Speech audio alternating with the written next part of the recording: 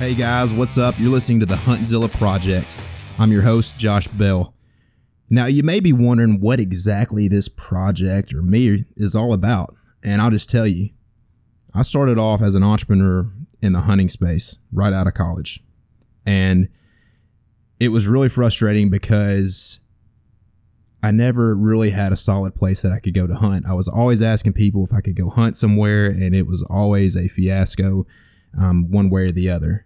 And, you know, being that way, it was frustrating because I actually blogged for Outdoor Life magazine, and I had my own magazine, and I still had a hard time just getting permission to go hunt places. So eventually I learned about public land hunting, and it set me on freaking fire. It made me look at the outdoor industry totally different. I think that now I look at the industry and it's like they're running products just down your throat, telling you that you need all these products to go kill a deer and showing you that you've got to be at some expensive ranch or some outfitter, that you got to have some big lease property farming these big deer. And you know what? You just don't have to do that. You can have a hell of a time hunting deer on public land that's available to everybody. Now you can. There's nothing stopping you. So I want to be the voice to tell people that if you have a passion for it, you can make it happen. I can give you the strategy and the tactics that these experts are using, and you can take that to the woods and you can go kill the deer of a lifetime. And you can take this information, and if you got a leased land, you can use it there too. But the chances are, if you have some big farmed, big freaking tower blind that you're hunting out of, you probably don't want to listen to this podcast. It's probably not for you, and that's fine. You know, we talk about hunting public land deer. Everybody I interview hunts public land. And to hunt public land, you got to take a freaking deer and drag it out of the woods. You got to haul all your equipment in there. You know, tons of pounds of gear on your back. You got to be in shape. You got to be in shape. Even if you think you don't, it's going to increase the longevity of your life to be able to hunt. You're not going to be old and washed out. So we talk about fitness. And that's why I have a business around fitness and hunting. HuntZillaApparel.com. Now, if you want to support this movement, this cause, you can go to HuntZillaApparel.com and buy some of our stuff. But you know what? If you think that stuff is shitty, that's fine. Don't buy it. I'd appreciate your business. It would help move this movement a little bit further. But if you don't like the stuff, I'm not telling you to buy it. That's not what I'm saying at all. But if you do like this podcast and you do like the movement, I want you to share this on your social media. I want you to share it on Instagram, the content that we have on there. Share it on Facebook, the content that we have on there. Share that, like it, comment. All that stuff helps. So I'd really appreciate it. And guys, if you ever need to reach out to me, like I said, you can reach out to me at Huntzilla Apparel on Facebook and Instagram, or you can email me at huntzilla@yahoo.com. I'd be more than happy to talk to you, talk about future episodes that we're doing, ideas, that sort of thing. People that you want me to interview. Maybe you want me to interview you. I don't know. But I'm open to that conversation. I'd love to have you talking to me. So anyway, enough about that. Today we're going to be talking about Josh Proffitt. Josh has killed many, many bucks on public land, and he has a strategy that's kind of different than anything I've seen. You know, we got Dan Infald who hunts buck beds, and we got some other guys who kind of have their own little thing, and I think Josh is kind of on to his own thing. He uses a lot of trail cameras, 70 as a matter of fact, and they use software, and they track these deer. And I know if you're thinking this is all high tech, this is on public land. They're hunting like this on public land. Him and a group of guys, they use a software, but Josh is hunting with a traditional bow. So it's kind of the best of both worlds. We got a little bit of cyber connected with some traditional stuff. It's really cool. And we talk about goal setting and stuff like that. So anyway, I'm going to shut up and we're just going to let this episode play. I hope you guys enjoy it. All right, everybody, we've got Josh Proffitt on the line. Josh, how's it going, buddy?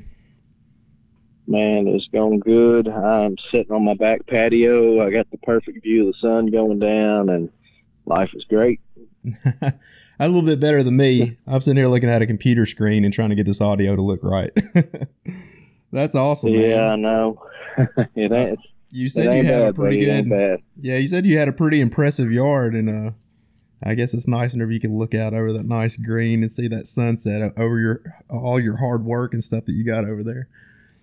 But I know. I'm sitting here. go ahead, brother. What are you saying? Just sitting there. You got a beer in your hand? Yeah. It sounds like you do. I do. I got one beer in my I knew hand. it. I'm just watching the sprinkler go round and round in the yard, and Enjoying the fruits money of your thrown. labor. Yep, throwing money away to keep the grass green. Hell yeah. All right. Well, obviously, that's great that you got that great grass and stuff, man. But I got you on here because I think there's something people can learn from you. I've seen your Instagram. It's go ahead and tell them what your Instagram is, what the handle is, because I know I'll forget. Is BG underscore bow hunter? Is that right? Yep, BG underscore bow hunter. That Nailed is me. it. That's okay. Because I know when I get on the only way you Instagram, can find me. yeah, I put in BG and you pop up right off the bat on my search. So I want to make sure I got that right. But yeah, I've looked at your Instagram, and what struck out to me was just the quality of deer that you're killing, and also with a traditional bow. I mean, that's some pretty impressive stuff. When I saw you, I was like, man, this dude is knocking them dead with a freaking traditional bow. That's just, you don't really see a lot of that. And it's on public land. So yeah, that's appreciate like the trifecta right there of killing deer. So how just tell me how you got into it, man. How'd you become a hunter? And I mean, obviously you are a successful hunter. Anybody who's doubting that can just go check out his Instagram and you'll see pretty quick that he's doing the damn thing. But how'd you get into it, man? Well, I'm 33 years old right now, and I got into hunting. My granddad got me into hunting when I was about 8 years old. I'm pretty sure I killed my first deer when I was 8. And I know I for sure killed my first buck when I was 10.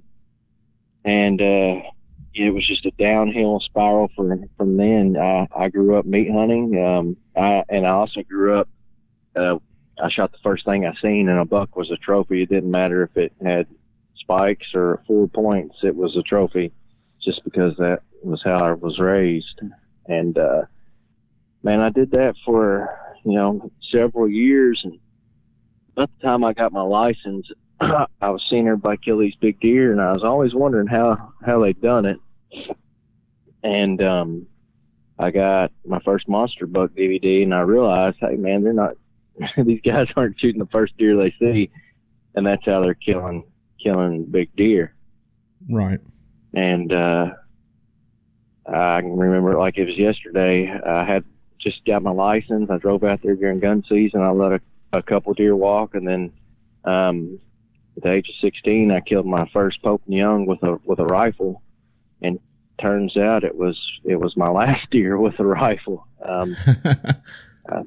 I set a goal, and it only took about 3 hours, and I was just like, that was, too easy. My season is over. So my uncle kind of turned me on to bow hunting, and I really didn't know what I was doing, but my season went from only being able to hunt, just a few days in October and a few days in November, because I only gun hunted, to a season that lasted from September to January. Right. So I've roughly bow hunted, I think, just off the top of my head, somewhere around 18 seasons, I think. Okay. And that and out of that, you've been pretty successful, right? I mean, how many? I mean, you're dropping them about every year. I have 9 deer on the wall. I do have 9 deer on the wall. Not all of them score Pope and Young. And it took me a long time, because I made the switch to public, and it took me several years to get it figured out. I mean, it just did. And after I started getting it figured out, I started killing them.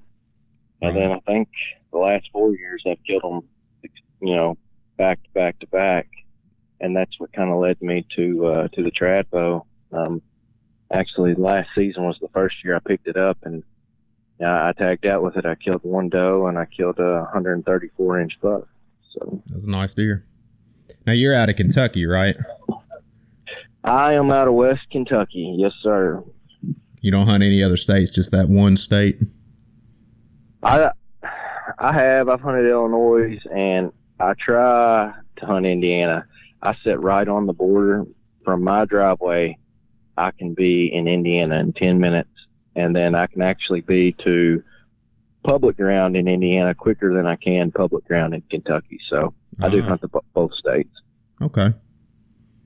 I did not know that. Okay. And as far as your work life, I mean, are you able to go hunting all the time, or are you able just to go here and there, just, pretty much hunt whenever you can, or are you able to have a pretty flexible schedule around work? What's that look like? I am definitely probably the most blue collar guy that you'll ever do an interview on. I have a very demanding job. I'm actually a coal miner. Okay. And I put in around 60 hours a week, Monday through Friday, occasional Saturdays. And that's during every hunting other season. Weekend. Yeah. Every other weekend we have a family weekend. I typically don't hunt that weekend. So basically I hunt I do all my scouting and hunting in about 4 days a month, outside the small vacation I take. And what's the family weekend consist of? I'm just wondering. Y'all just everybody in your family get together and cook? Is that kind of it? Well, I'm like a big mafia family or something. Yeah, I'm divorced and remarried, so I have my 3 kids every other weekend. So when they're here, I just try not to leave, and we just throw down on some food and have a big time. And you're disgruntled over there the whole time, eating and going, man, I should be hunting right now. Yeah, I mean, as I get older, I enjoy the things that are more that really matter in life. I got you. Hey, man, you got to be happy with your family. You can't be chasing deer and neglecting your family back at home. So that's really cool. Hey, I think that's awesome. You are killing these deer, but you're so constricted with your time. And I kind of knew that about you because we've been, texting back and forth and stuff. I didn't know the extent of the family weekend and stuff. I knew you worked hard. I knew you had a pretty demanding schedule, but that's a very honorable thing about you. That you should really be proud about that. I've certainly taken a step back from everything I've been doing to, spend time with my family. So hats off to you there. And everybody listening, y'all ain't got a damn excuse not to kill a deer, because this guy, he just told you. I mean, he's only able to hunt every other weekend pretty much. So that's awesome, brother. It's just when you put your hobbies in front of your family, I mean, you really don't have your priorities right. And, like I've heard guys say, they get married and have kids or whatever. Like, well, I hunted before we met and before we had kids, and I kind of used to think that way, but as I get older and more mature, I think, my wife made all these changes, and I sit back and think, well, I shouldn't make any. I should just be able to go out and do what I want. And so I tend not to think that way no more. A happy wife is a happy life. You damn right. You are so right. And, man, too, investing in those kids. I mean, I try to take my kid hunting, but she doesn't really like it. I'm not going to force her to go all the time. I mean, I try to get her to go just because I want her to kill something or see something. Maybe she'll get lucky and see a buck or something. Just, maybe ignite that fire. But at the end of the day, you got to be there for your kids. And that's it. Like I said, that's just a great quality to have. And for everybody listening, by no means are we telling y'all, to just go leave your kids and go hunt deer all the time. And I know it's hard for me. I mean, I just dropped off my kids. My wife is out of town right now, and I just dropped off my youngest and my stepdaughter over at my in-laws. And dude, I'm going to tell you, it breaks my heart because I got to get up real early in the morning to go to work. So I had to take them over there, and man, it just rips my heart out. I just, the older you get, and these bonds that you form with these kids, they just get stronger. Or at least for me, it does. And I certainly wouldn't want to neglect that. But anyway, we're getting all mushy about this kind of stuff. But I think it is important. I mean, people need to be able to relate to that kind of thing. But let's go ahead, man. Kentucky public land hunting. You know, how do you look at it? I mean, how do you start off your hunts? I mean, what's the biggest thing that you start off doing whenever you start scouting and stuff? Just walk me through your process. How you found these big deer?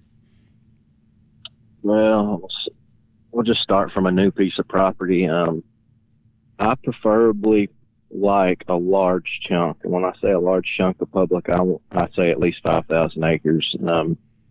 If it's not that big, I don't invest much time in on it. And that's only because it may hurt me, it may not, but the smaller pieces, you can hurt them a lot more than you can the bigger pieces, in my opinion. The bigger pieces, they hold more hunting pressure. So I tend to look for something bigger. Like I got one that's about 20,000 acres, not too far from my house. I love it. The other one that I hunt is about 10,000 acres. It is, it's about an hour from my house. So basically that's how I start. And then, one thing I like to key in on properties that allow a lot of human activity, as far as hiking. Yes. Horseback riding, anything where it keeps people on the piece of property year round. And gets deer used to them, and right? It really does. You can get by so much more with that, with the human presence being there 24/7, 365 than you can, the small parcel that you left alone all year, and then you try to hunt when it's perfect. You can really jack those properties up. So that's what I key on. Large parcels that have a lot of human activity. And to be honest with you, I don't care if it's hunting. I don't care if it's hunted hard. If the deer are there, I don't care how many people are there or how many people's in the parking lot. That's where I'm going to be. I got you. I mean, that makes complete sense. It kind of desensitizes them to, the scent and all that. I'll second that, because I know one of my biggest bucks was on a hiking trail. No kidding. Yeah, and we get that every year. We get big bucks. Some of these WMAs, they got what they call fire breaks, or they're more like a road. They call them fire breaks, and that's what people use to access stand locations and walk and ride horse trails down. I can't tell you how many times in the broad daylight I've had hunters go by, and then 2 or 3 hours later, in the broad daylight, a Pope and Young is walking down the same the same foot trail, and I know dang well that he can smell where that person's walked. I mean, I do. Yeah, well, if their senses are all down, I mean, if everything is like out the window, you can get by with a lot more. Like if that trail is beat down with people and scent, and they get desensitized to it, you can get away with so much more, I'm sure. Maybe not. Like jumping them, like making noise and stuff, but your scent and all that's kind of out the window. Noise and being visible, and like there's one guy at one of the WMAs that I love to hunt. He's just kind of a walker. He doesn't really hunt a lot, but he shows up on my best cameras, close to bedding areas, food, any camera, he's on it, and he's older, and all he does is hike. And he doesn't really stay on the trail, and he's completely legal, and he leaves my stuff alone, but he just hikes. And I know dang well that them deer are so used to him. Be honest with you, I wish I had his jacket, because I could probably even get away with a little bit more if I smelled like him. Yeah, and like tuck a little knife under there, you can like fling it at him real quick. Yeah. So, man, that's what I key on. I'm keying on large chunks of public that have a lot of human activity. Okay. All right, let's talk trail cams, because you've been sending me some pictures. I ain't done nothing with them. I just let you know.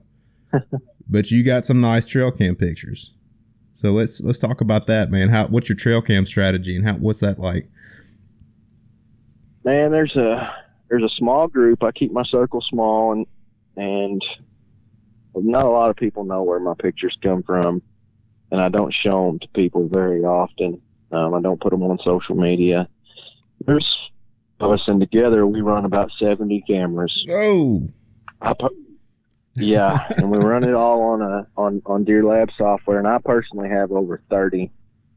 And so basically, say I got 10,000 acres, I'll pick out somewhere around 3,000 acres that has everything that I want: bedding, food, cover.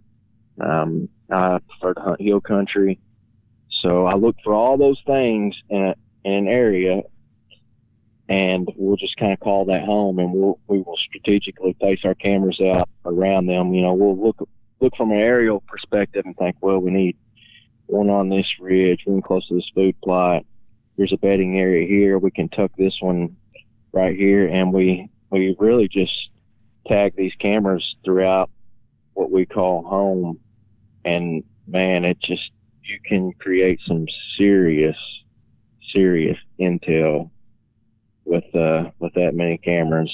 And I love trail cameras. It's probably my favorite thing to do. I've been running them since you had to put film in them. Oh, so I love them too. It's been a while. Yeah, I love them. It's been a while, man. Go ahead. I was just going to say that, I almost like it just as much as I do hunting. And you can, trail cameras can hurt you as much as they can help you. So you got to be smart about it. Sometimes I check my cameras every 2 weeks, but a lot of times it's every 5 or 6 weeks. And some of the cameras, they soak almost all season before we check them. Just because we use, basically, past history, because even if you get a picture of a deer and you check it, say you got a cell camera and you get a picture, you're sitting on your couch and you get a picture of a big buck, and you're like, oh man, I can't hunt until Saturday, or even if you could go the next day. Well, regardless of it's the next day, the next week, or the next month, it's already past history. Right. So that's behind you, but deer are creatures of habit, and they tend to be in the same locations year after year, and around the same time. So that's how I use my trail cameras, is past tense. Like I was looking at Deer Lab, I guess it was a few days ago, and I'm so stoked because I got a couple of years history with some bucks, and I know a really good area of where they're going to be at what time of the year. This is really interesting. So you and a group of guys are sharing this Deer Lab account and putting all your stuff in there, and you're kind of sharing these spots. Is that how that's working, or do I have that wrong? Yeah. Basically, I bought a bunch of mini padlocks, okay, and they're all keyed the same. All 4 of us have keys. So if we're close to a camera, we'll just check it. Doesn't matter whose it is.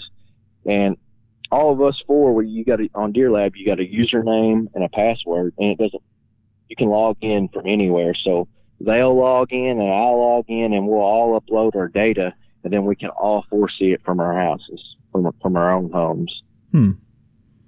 Yeah, I heard a podcast about Deer Lab, wanted to use it, and actually got a card reader, because I think you had to put it in your computer to upload all the stuff, and I was going to convert everything over to one SD card. Yeah.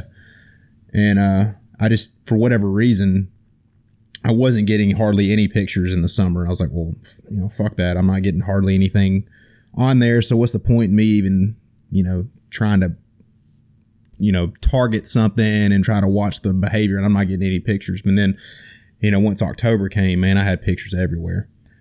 But that's just, to me, that's so cool. Me and my friend we're kind of the same way. I mean, he knows where I kill deer at, obviously, because he's helped me haul them out. He knows where I have trail cams at. He'll go and check them too and stuff. We're not running Deer Lab, but we'll be like, hey man, look at this, But we haven't gone to the Deer Lab level like you guys.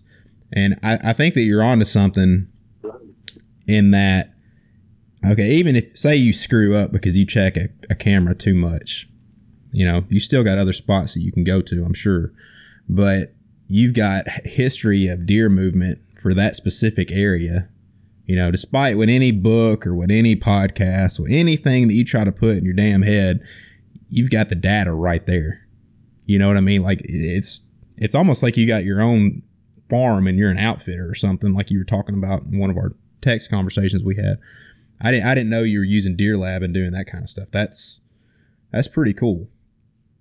And I think, like I said, I don't think that you could go wrong with it, because like even you're just learning so much just by the deer, just looking at the data that you have, the moon, the weather, all that stuff. It's all right there at your fingertips.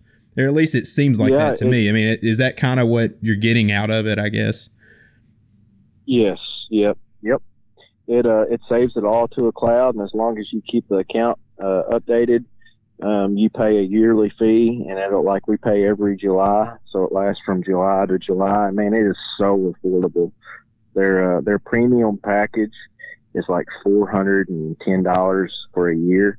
We split that 4 ways. It is some of the best money that we have ever spent, because most people, they take a trail camera and they get a big buck and they get all stoked about it. They know where the camera is, where they got a picture of him. But that's about the end of the story. They don't dig into the weather, which, I don't pay a lot of attention to the moon or anything, but they just don't dig into the weather, and they don't correlate that with their pictures. And weather almost trumps everything when it comes to deer movement. So Deer Lab is huge to me. So let me ask you, what have you learned by looking at Deer Lab and just the patterning of the bucks that you have over there in Kentucky? Which areas they like to be in on certain winds is the big thing. Definitely a bright sunny day with high pressure is a lot better than a low pressure cloudy day. I don't think wind really affects them at all. I personally don't. I think a 25 mile an hour wind, I'll be out there all day. I may be a little lower to the ground, but you just learn so much about their movement patterns as how it consists to the weather and wind specifically. You say you got 10 cameras and this deer's on all 10 of your cameras. Well, he may be on 3 of them cameras a lot. And then out of 3 of them cameras, he may be on 1 of them a lot out of like a southeast wind, because it gives you a pie percentage by your cameras and by the wind. It breaks it down that way. So on this camera, he is on the north facing slope camera 67% of the time on a southeast wind.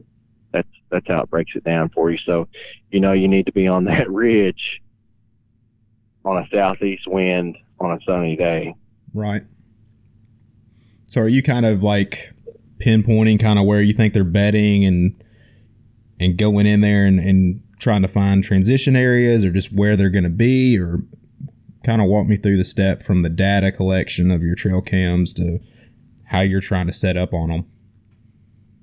Okay. Well, we are trying to convert to more of the beast tactics, and I'm sure everybody's familiar with Dan Infalt.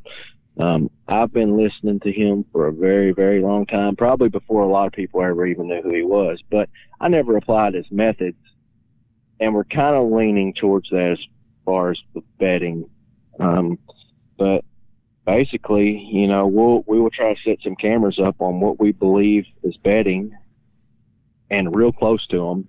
Now, what I say by that is within 100 to 200 yards, and we just let them soak. We let them bake. Those are the cameras that we don't check, but every month and a half or 2 months, then we load that data up onto Deer Lab, and then off that bedding area, we will have multiple cameras scattered out on travel corridors all the way to food plots, so we can really narrow down what the deer prefers as far as which direction he wants to go and where he likes to bed. Okay. It almost sounds like cheating, but it's not, because I'll say this from over a decade of experience, because I've had guys tell me, like, dude, you run too many cameras, that's cheating, this, that, bullcrap, man. I can only hunt 4 days a month. get off my back. Yeah. And it's one thing to get a picture of a deer, and it's another thing to kill him. I don't care. Oh, you're damn right. How many pictures you got of him? You know what I mean? Oh yeah. Because just when you think you got everything figured out, something weird happens, and you're like, man, he got me there. He got me. Yeah, that's why I was hunting that deer, Sue, and I never could. I saw him one time, and I kept getting him on camera, and I got him on 3 different trail cameras, and I'm pretty sure I got his bedding, where he's bedding up at. Never really applied the beast tactics like you were talking about, but I was kind of trying to catch him going in between his bedding and wherever the hell he was going. And man, it just never happened. I ended up shooting another buck, but it's like you said, you can get pictures all day long. I had pictures of that deer all day long, but I could not get him. I just could not get in front of him. Never saw him. And I think I hunted that area about 10 sits before I killed that other deer. So, right. And man, don't let me deter any of you or the listeners. If you don't got 70 cameras or 30 cameras and you still want to do big things, you can. If you got 8 or 10 cameras, you need to break it down and figure out what you want to do. You need to figure out if you want to get a general idea of inventory and what deer you got in the area, or if you got a couple deer that you really want to hone in on, or a specific deer, then you can dive all your cameras in on him. It doesn't take that many, and some deer have big home ranges, and some deer have small home ranges. The biggest deer I ever hunted, I never got a picture of him off of 600 acres, to my knowledge. He never really left 600 acres, which is pretty small. Okay. A deer, or a complete area that he ran, because I had cameras on 3,000 acres, and distant buddies, and another partial, and he just wasn't leaving 600 acres his whole life. Huh. That's interesting. So let me ask you something. So I was thinking, I'm running 15 cameras at least this year. Haven't put any out yet. But what I'm planning to do is just pick out certain areas where I feel like the pressure is not there. We don't have a whole lot of traffic and stuff through there. We don't have a whole lot of hiking trails and stuff like that. But it's a big parcel of woods. It's over 20,000 acres. So I'm going to go into certain areas where I'm like, this is kind of back there. I don't feel like there's a lot of pressure, what have you, and put some cameras in certain areas. Is that kind of what you're doing? Or are you like, hey, we're going to put up like a grid over, I don't know, 2,000 acres or something and just hunt this one area, or this? Yeah, Go ahead. Sorry. Go ahead, man. We do more of a grid, okay. And it's just because we got so many cameras and we hunt such a large area. A lot of my cameras go on the same trees year after year after year, because although the deer may not be using it early season, he may pound it during the rut, leave for a little bit, and then hammer it again late season. And if you was to move that camera, you would never know. But we do have a few satellite cameras that we just kind of keep mobile to stay on fresh sign and to pick up on things that we don't move, because Deer Lab, it doesn't do any good if you don't put the camera back in the same place year after year, because it's not going to be able to tell the difference. If you put a camera on the Pine Tree Grove and you're getting great bucks on there, and you move the camera the next year off the Pine Tree Grove and you don't have a camera in there, all that previous year's intel is you're not going to be able to get anything else off of it, because you don't have a camera in there. That's to a good collect point. That's the next year's data. That's a great tip for anybody who's using that stuff, because I didn't even think about that. Huh. Yeah, that's how it works, man. And early season can be tough for some people, but man, if you leave a camera in one place all year, you would be surprised how the deer move around it. You may have it out a month and you're like, God, man, this just sucks. This place is horrible. and then you move the camera, but little did you know that the deer didn't move in there till December or late November, and they're there till they lose their rack. You just miss out on so much intel that way. That is exactly. So I don't move Yeah, that's the exact lesson that I learned this past year. Because like I said, I didn't get jack diddly shit on any of my cameras. Like I had $3, no kidding. That was it. And then come October, dude, I had deer everywhere. I'm talking big deer, like for me, it was bigger than the stuff I had on private land when I hunted in the past. So I was blown away. And basically, it was just the acorn drop and then the crops being harvested. I think they just came back into that big parcel of woods, really. But man, and that's what I like to call the public land advantage. Most of these guys that hunt private ground, they don't have big parcels to hunt. They can't put in big, expensive food plots. And when you hunt the public, man, I've always got bigger deer on the public ground than I had my private. I have leased, I'm ashamed to say it, but I leased a farm years ago, and I was leasing a farm, paying back then over $10 an acre for it, and was pretty much hunting the public all the time because that's where a lot of the deer were. Yeah, I mean, I definitely am very pleased with hunting public. I mean, I've seen some great deer, had some great experiences with it, and by no means I don't plan to go back to a lease or anything like that. No, man, you take that money that you would have spent on a lease and you buy gear with it. Exactly. That's how I was able to have so many cameras. I'm not married to a small payment on a piece of property like 50 or 60 acres that I'd be scared to death to go into because I'd mess it up because it's so small. Right. And I'm not married to a big lease payment of $20 or $25 an acre. I hunt the public. It's free. And I take that money and, I buy gear with it. Yeah. Buy you a bow, buy better stuff. And in your case, right. Trail cameras. So we've been talking a lot about trail cameras. Is that pretty much your primary way of scouting and stuff is running these trail cameras? Or, how big of a part does it play into what you're doing?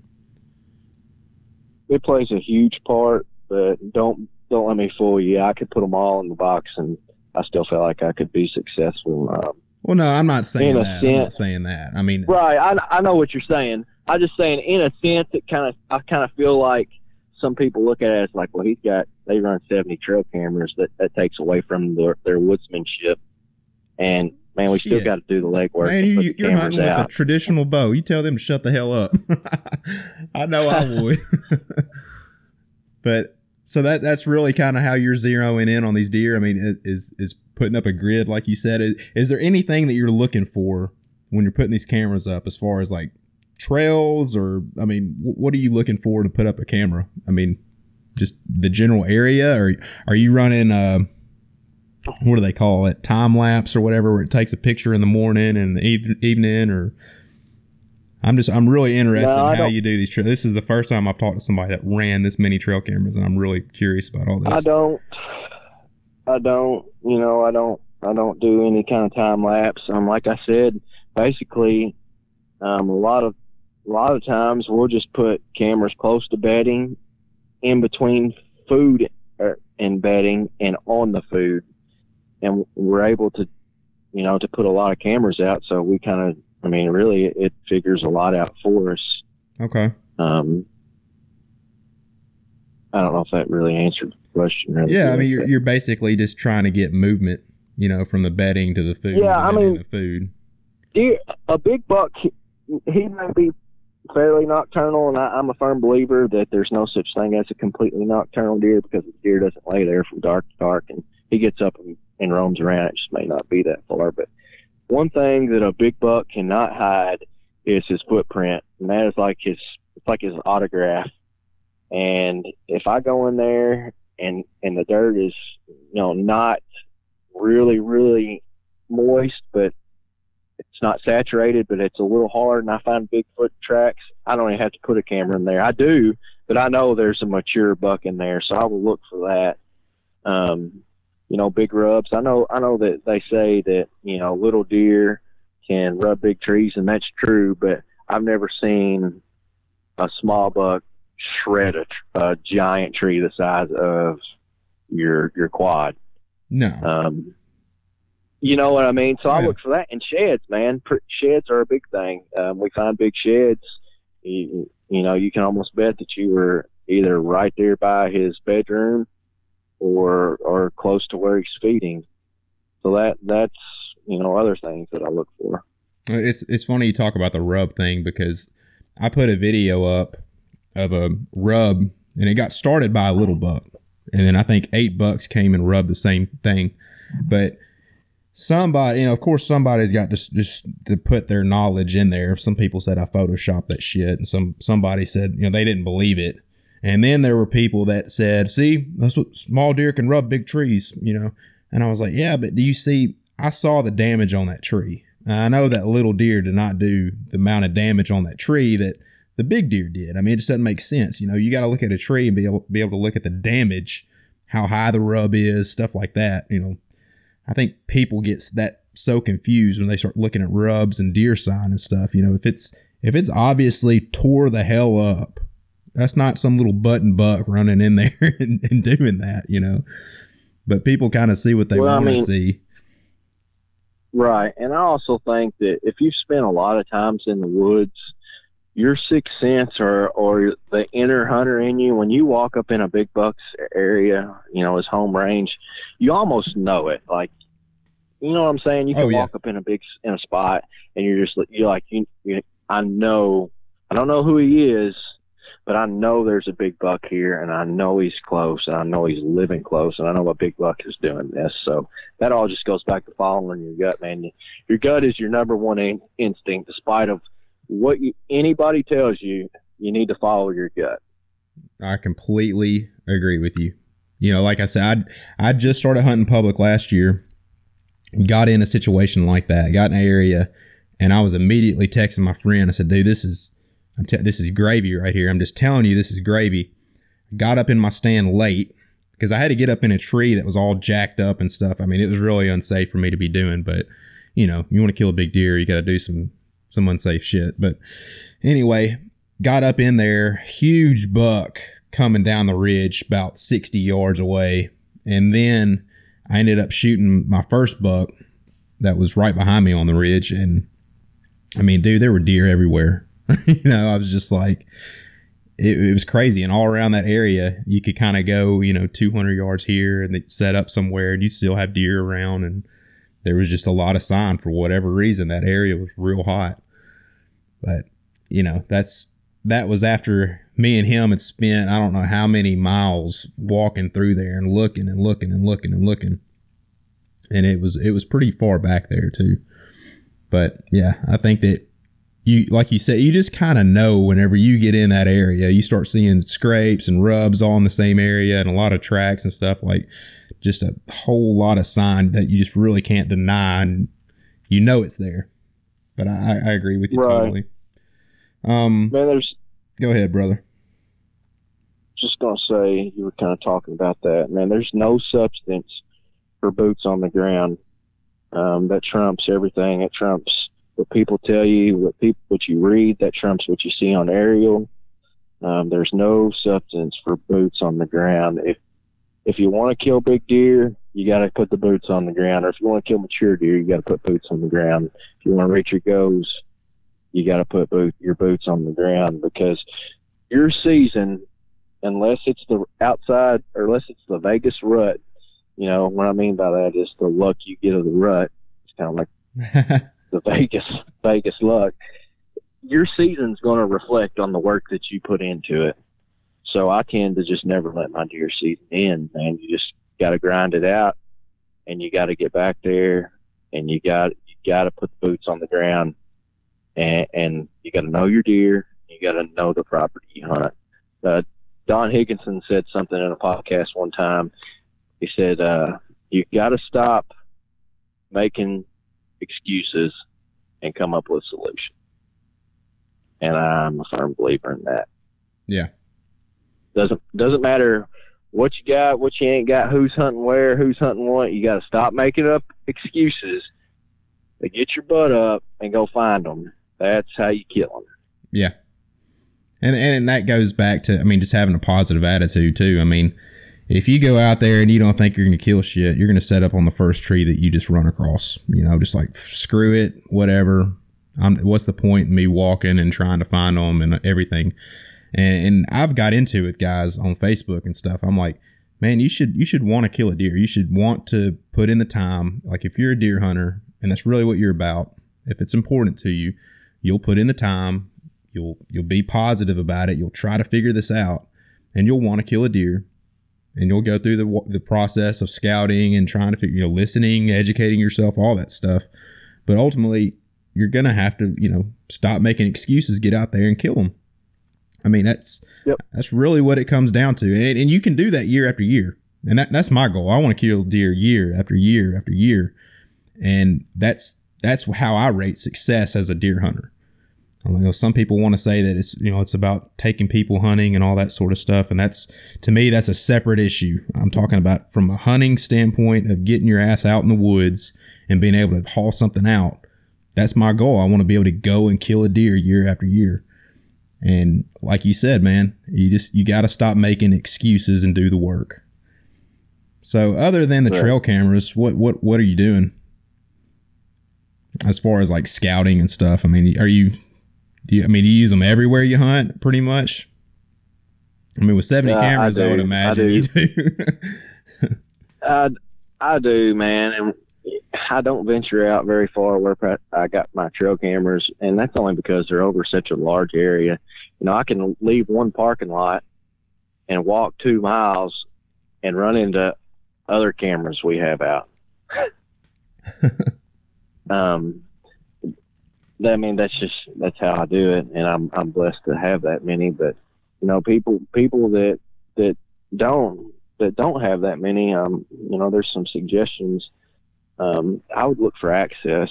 The secret's out about going deep. I see people like you from down south and the East Coast every year that are what I call savages. They come here ready to kill. They may not know exactly what to do, but they're willing to walk a long ways and to put in the hours. And during November, you get that Vegas luck, and they kill big deer. That's me. I'm one of those guys. Crazy. So I may not have the skill and knowledge yet, but I will put in the fucking work. That's right, man. Know your access, because I can't tell you how many times in years past when I was trying to figure all this stuff out, I thought I needed to go deep. And I would go deep, and I would walk an hour, mile and a half back, and in the middle of the dark, I would see a flashlight, and I would be like, how in the world? I just walked a mile and a half in the dark. Why am I seeing a flashlight? Well, I didn't know that there was a road up top, that a guy was doing the same thing that I was doing, and he was trying to get deep, and then here we are running into each other in the middle of nowhere in the dark.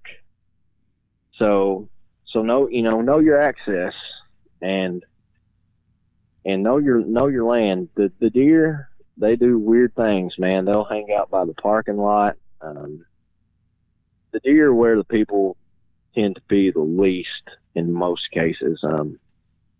2 years ago, I killed a deer on a 25-minute flat walk. I seen a booner from the stand, and still to this day, it's a pretty accessible, pretty easy place to get to. I think it's hunted fairly hard around the edges of it, and the deer are still there, and I still hunt it and still have great luck.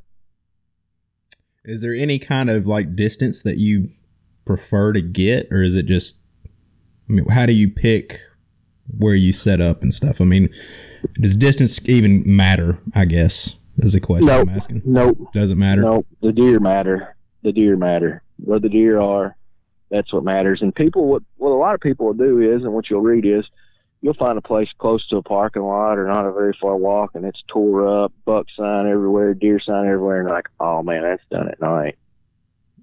How do you know? Did you hunt it? Yeah.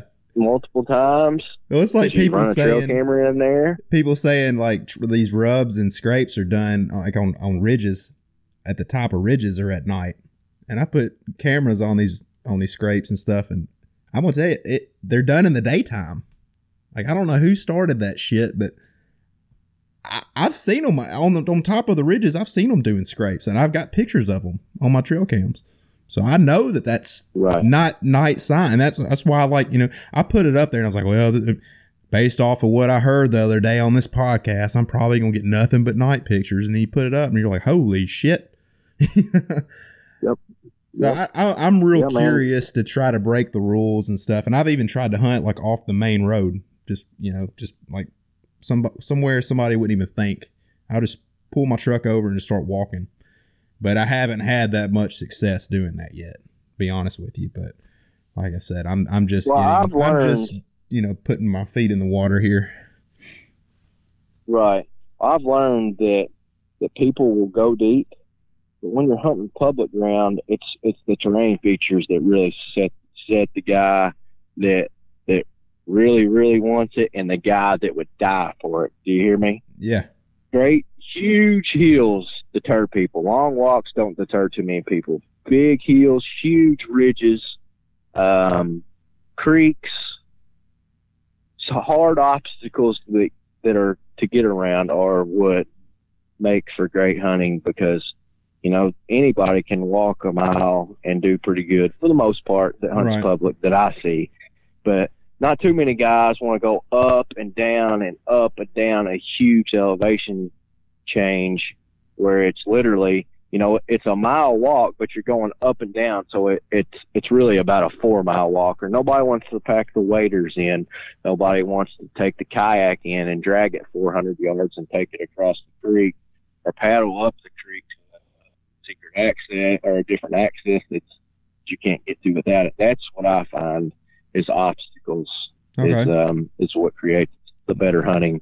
What about water? Do you got a boat or use anything like that?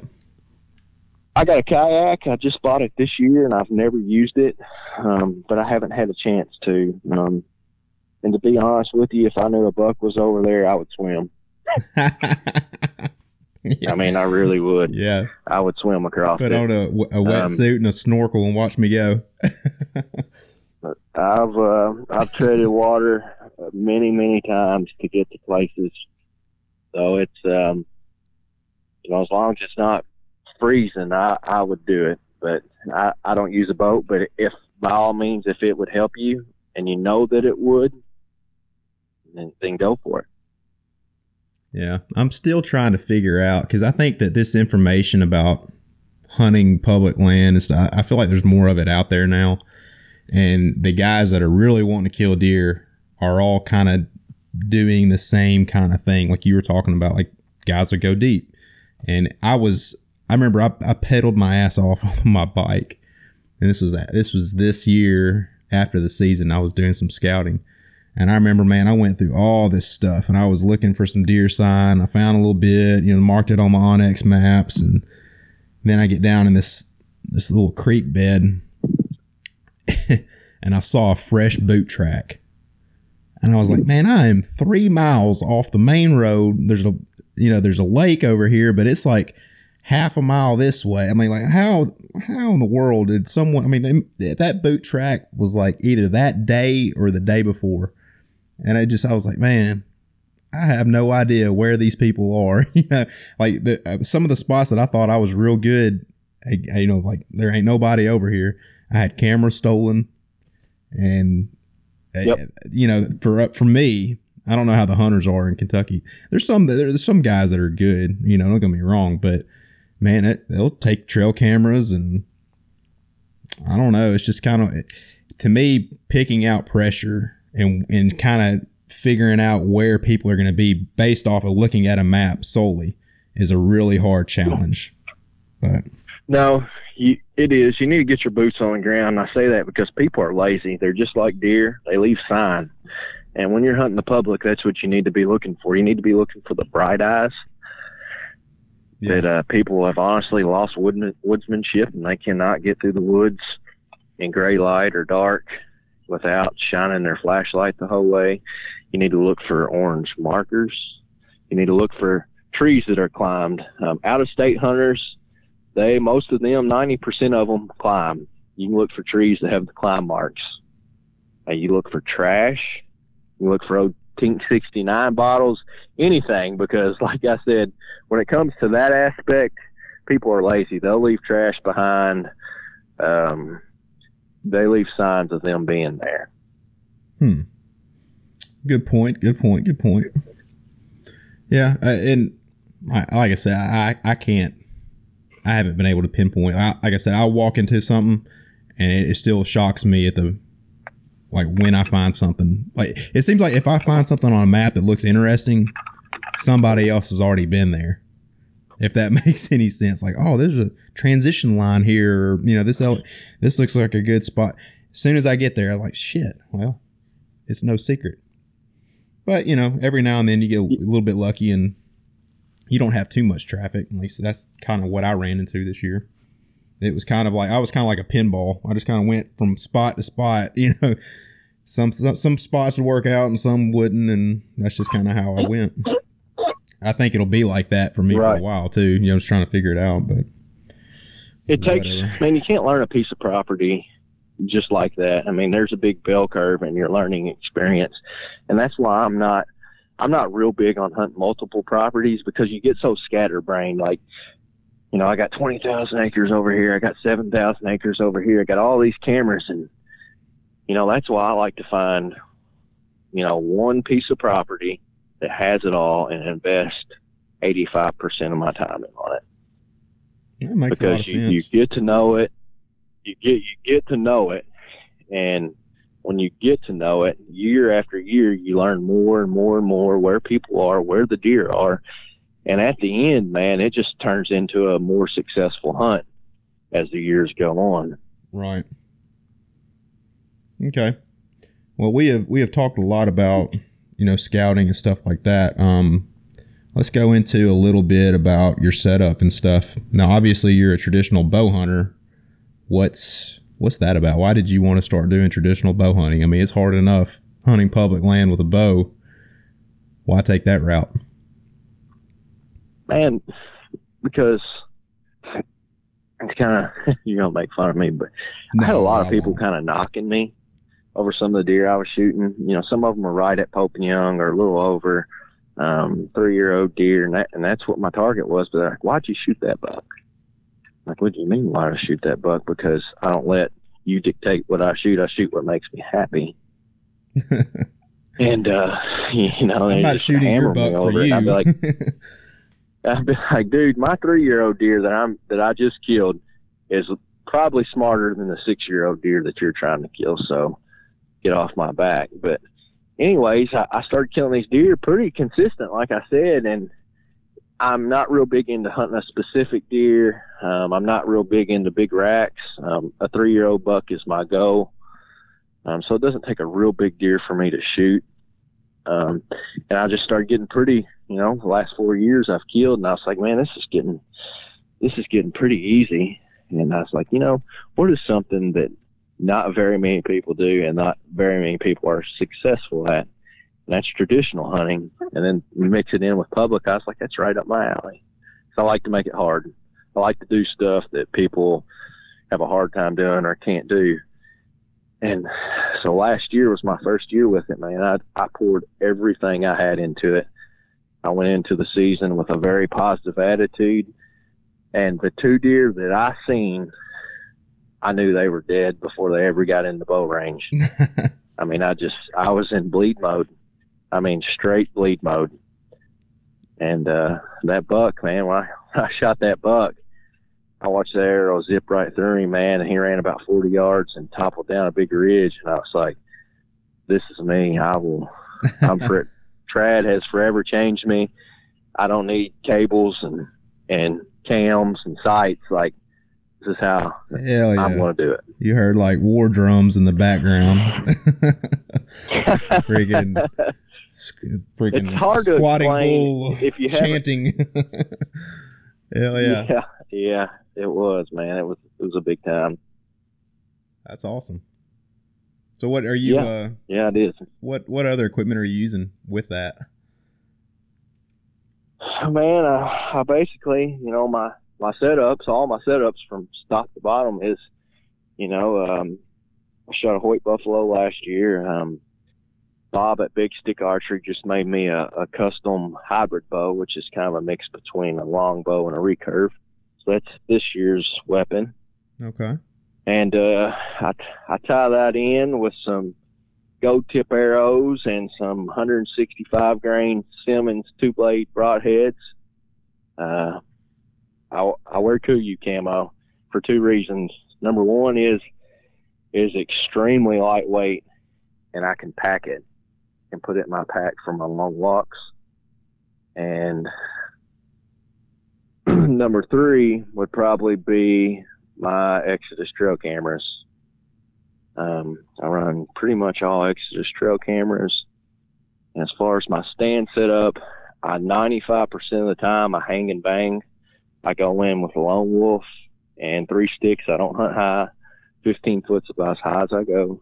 Okay. And that's pretty much my setup, man. I did make the change from rubber boots to hiking boots, and that has been phenomenal. We actually just had a conversation about that on my Facebook group about guys making the change from rubber boots to hiking boots and that sort of thing. Oh man, I bought a really good set of Crispies, and when I check my cameras, if I do a big camera run, it's about 11 to 13 miles. Oof. And doing that in a set of Alpha Burleys is torture. Doing that in a set of Crispies is love. Hell yeah, you have like trench foot by the time you get through with them Alpha Burleys. Well, yeah, you just never, even though they're like a light sport knee boot, you never realized how heavy they were until you put on a good set of hiking boots. Yeah. Well, do you do any kind of scent control or anything like that, or just the hell with it? You're walking around and getting nasty anyway. Man, I do, but I don't go over extreme. A lot of the stuff you read is just magic pixie dust, as Dan Infalt would say. It's stuff that a lot of people buy in and push. It doesn't work, man. Too many people push products, want to take pictures and selfies. The hunting industry lacks the passion nowadays, so I don't buy into a lot of it. You're speaking my language now. That's why I started everything with Huntzilla, is because I feel like they have missed the ball so bad. I mean, the industry is just going into nothing but selling stuff. They've lost the purity in the sport. It is, but to go back to your question, I do like to hunt my wind. I like to go into areas, try to hit it with my wind right, not necessarily in my face. When I'm in the stand, I prefer to hunt a crosswind. I also do some weird setups too. If I think that I need to be on one side of the ridge with the wind blowing this way, then that's where I'll be. So I do try to hunt my wind, but as far as scent control, I don't spray down. I do wash my clothes in a scent-free detergent, just because I don't like to go to the woods, smelling like my wife. Right. I do take a scent-free shower. Whether that helps me or not, I really don't know, but I know that I can't smell that big, strong aroma. Right. That I could, but my scent control isn't much, man. I don't spray down a million times. I'm going to sweat regardless of what I do. I did run ozonics for years, and that is one thing in the industry that they're starting to catch on to. There's really not a gimmick.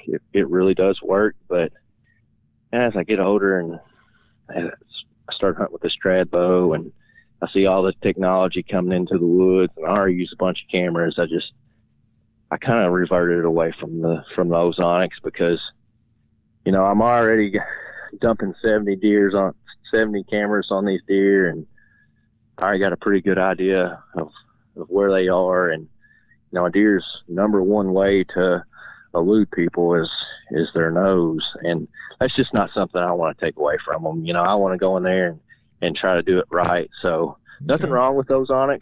They work. They're great products. Nothing wrong if you use them. I don't look down on anybody, but it's just not how I want to kill an animal anymore. To each their own. I mean, this year they have been coming out with so much stuff, with the Garmin and the Burris bow sights that they got now. I look at that now and I'm just like, man, I just don't know if that's, I don't know. You might as well take a muzzleloader. I was just like, not to look down on somebody for it, but for me, I was like, I just don't want that. I guess I kind of want the challenge of trying to figure out, what. It's honorable. Yeah. And like I said, it's nothing against anybody. I mean, it's just a preference, I guess. I don't know.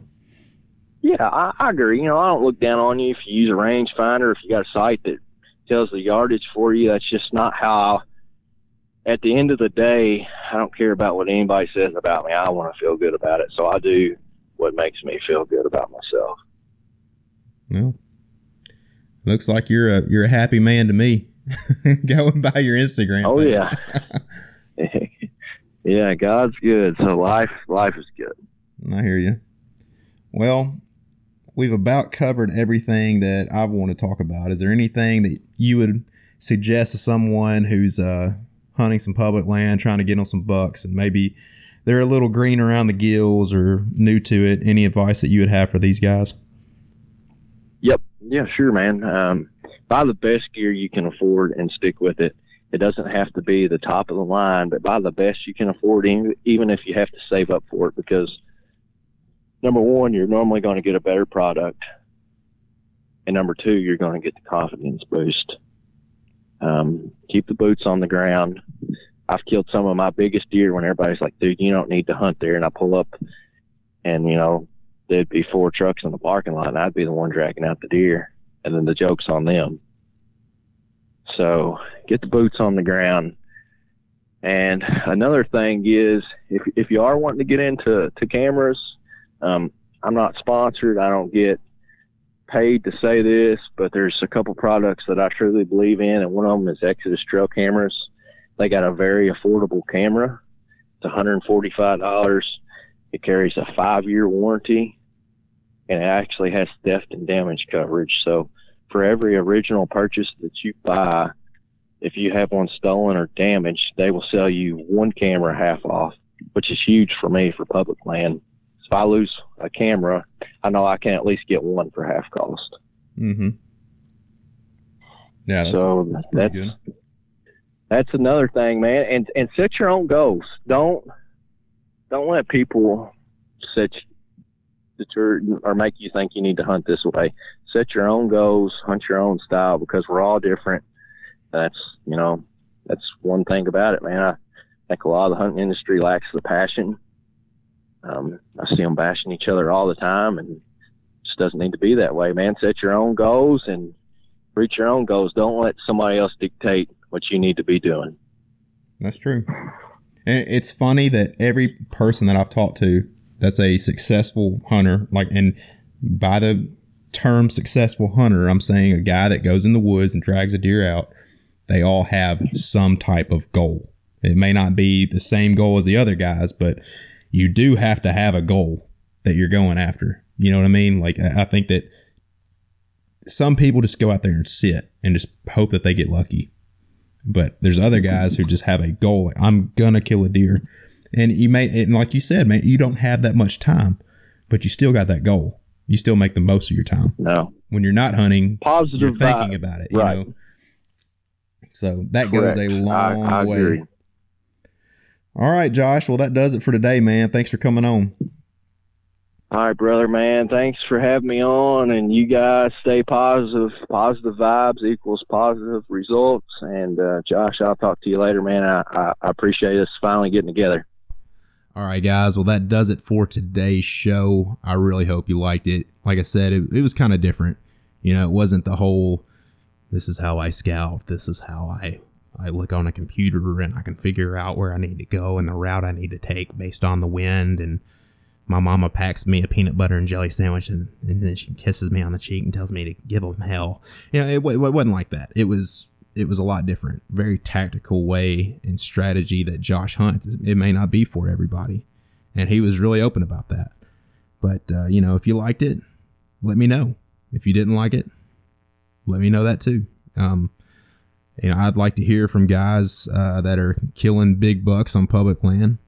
Send me an email, huntzilla@yahoo.com. And, let me know if you think you'd be a good fit for the show. Send me some pictures, of course, and we need some details. I need to see what you've been killing, what you've been doing. And, even if you have an idea for a podcast, even if you have, someone who you think would be a good idea to interview, or a subject that you want me to cover, whether it's nutrition, training, hunting, whatever, I'd love to hear from you. I'd love to have that conversation. You can hit me up at Huntzilla Apparel on Instagram and Huntzilla Apparel on Facebook. Other than that, guys, I got my email, huntzilla@yahoo.com. But like I said, I'm easy to get a hold of. Love to talk to you. And that's it, guys. That is the show for today. Go be the beast in the woods. I'm out.